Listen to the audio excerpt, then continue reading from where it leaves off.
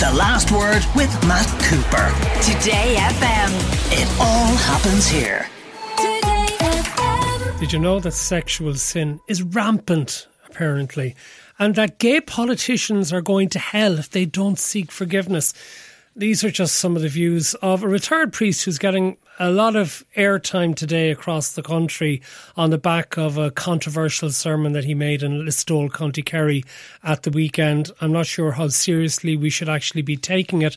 But for the Tim Hazelwood from the Association of Catholic Priests, and we have asked you to join us because of a survey that you've done about the population of priests and what that means for future trends in the Catholic Church. Would you think that this will be something regarded by the public as typical of the way all priests think? That's the danger, Matt. You know, it's a long time since we had something like this, to be honest, because that kind of discourse has gone out of kind of the mainstream talk in the church. There's a lot more, and I think comes from the attitude of Pope Francis, who says we don't judge, and like our conversation, and he promotes conversations that are tolerant, where you listen, when there's respect, you know. So I think it's upsetting to hear that. And I think the background, this man is not a priest of the Diocese of Kerry. He's a retired man who came back from America for whatever reason years ago. And it has to do with the survey, actually, that we had, because the parish priest wanted to go on a pilgrimage with his parishioners, and he was looking around the place. Could he find anyone to fill in for him? And he picked this man, and this is what happened, you know. So it's not typical of priests and priest attitudes.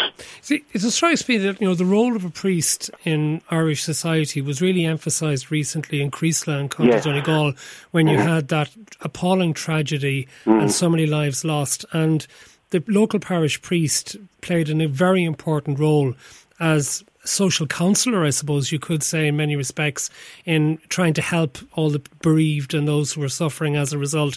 That there is a role there for the priest in Irish society still, even if observance at religious ceremonies has declined. Or would you agree with that? I would completely. I would completely. There are situations that are constantly happening in parishes, and people see the priest as somebody that they could talk to and engage with about maybe some issue or some situation and families that they want to talk about. And a very important role in the sacraments. Like, people don't practice as they used to, but they still want those sacramental moments. Now, the reason sometimes might be dubious, but for some it is important, and I think we have a huge role, a positive role, and it's situations there that we can preach the gospel. You know, if nobody's coming and we hunt them away, like, this man has done probably more to stop practice than anybody else, you know, in a long time.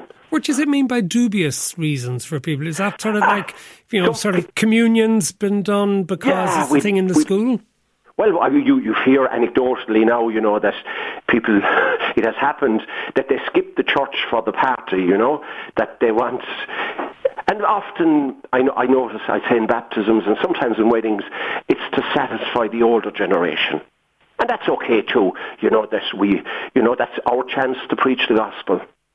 So they mightn't, a lot of the couples, they get married now, mightn't practice, but they want a blessing, which is nice as well. Tell us about your survey. What is the age profile? I mean, are we facing a situation in the future where there are going to be large swathes of the country that won't have that priest available to them? Absolutely, and it's very imminent. Like, we found that there is 2,650 churches or mass centres around, and there are 2,116 priests. And 15% are over 75. We've over 300 priests, over 75 still working, over 75. You know, in the next 15 years, a quarter of all priests will retire. The numbers in seminary, like, I think, and seminary could be 7-8 years, 50 for the whole of Ireland. So it's drastic, you know, and it's going to come quicker than we expect. That's what other religious congregations have found, that, you know, they plan a tenure and it comes in 5, not 10. So we did it because there were no statistics available.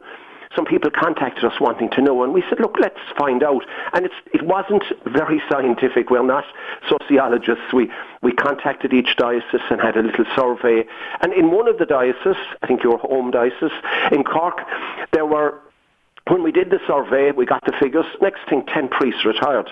Extra. So the trend is heading in that direction.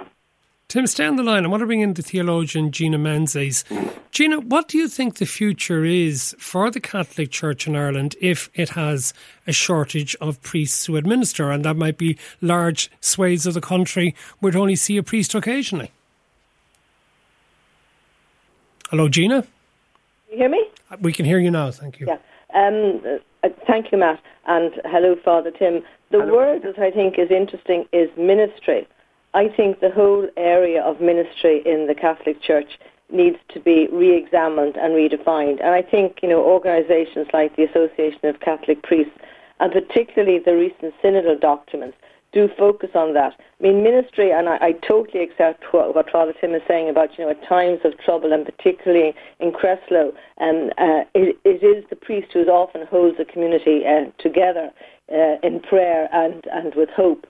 But I think ministry is a much broader understanding than that. And if you look at the ministry of Jesus in the Bible, I mean, he didn't actually ordain anybody, but he was surrounded by many people and a huge number of women who ministered in different ways. So I think the Church of the future will be a local church based on very much on local autonomy, identifying the needs of the people and matching those needs with the kind of ministry that's necessary. And that will be different across the world.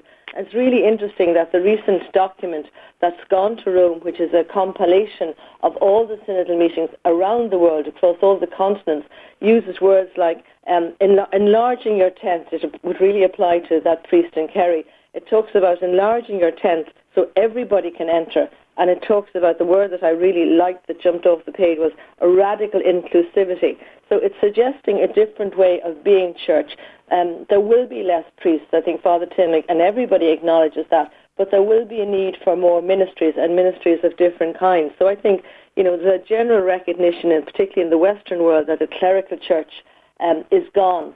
But Gina, would that suggest then that has to be the role for women and for married men? Oh, absolutely. I mean, there's no doubt about it. And again, this recent document, I mean, it's really heartening in its honesty, and it reflects what was said in synods throughout the whole, if you like, Catholic world. And, women is jumping off the pages. It jumps out of all the synodal meetings. Women have been, I think, invisible in the church in plain sight, because women generally are the ones who are more prevalent in congregations, who do a lot of the other matters in the church, who serve the local community, but without recognition. And most women don't want recognition. But I think the notion of examining what is needed and finding the ministries or building the ministries, because they say a woman couldn't preach in church, and tomorrow morning if somebody asked to preach in church, I have no training in that. I mean, I've studied theology, but I've no training in preaching. So it isn't even a question of suddenly substituting one for the other, or suddenly having, ordained women similar to ordained men. To my mind, that won't work either, though I totally do support the call of women who feel called to priesthood. But alongside that priesthood, there has to be a re-examination and a reconfiguration of the ministry that's necessary for the world that we live in today. Okay, I just want to finish by going back to you, Father Tim Hazelwood from the Association of Catholic Priests, because we're getting a few text messages in from listeners who are saying that the Catholic Church still regards homosexuality as a sin, that homosexual acts should not be engaged in, and that as a result, this guy, Father Sean Sheehy, was actually setting down or preaching what actually is the position of the Catholic Church. Is that correct? Well, I would just maybe take a broad view before answering that. It's very easy to say yes or no to that. The reality is that church teaching in the past has changed. Our view of the universe, of the Catholic Church's view, was set one time. They got it wrong. They changed. Our view of our world, they changed. People were excommunicated at the time. And modern science and psychology are teaching us a different view of the human person, human sexuality. And those discussions are happening within the church. And the teaching, I believe, will change. And I think practice will change it first. That's the way it's going to change. A lot of gay people now feel more welcome in church and come to church and openly come to church and are welcome and are accepted. And I think it's true. But are they been told that they're sinners and that they need to atone for their sin? Absolutely not, if I might come in there. I mean, Father Tim is right. Church teaching has changed profoundly throughout the times. I mean, even something like slavery, which the church didn't oppose till very late in the day. But take something like that's quite topical, really, the whole issue of marriage. Well, the Second Vatican Council had a very profound statement about, if you like, what marriage was about. And it said it was about procreation, but it was also about the love between the couple. Now, that really sounds very simple, and we take it for granted now. But at the time when that was said in the documents of the Second Vatican Council, it was quite revolutionary. So it does show that the Church's teaching has changed in many areas over time. And as well as looking at, what Scripture says, because Scripture doesn't talk about organ transplants, for example.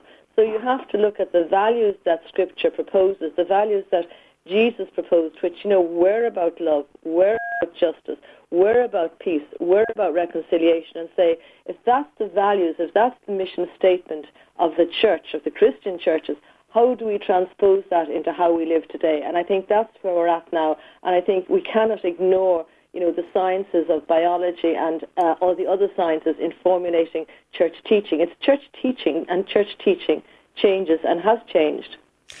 That might be something that one or two people texting into this programme need to be told more about. Thank you very much, Gina Menzies and Father Tim Hazelwood from the Association of Catholic Priests. The Last Word with Matt Cooper. Weekdays from 4:30.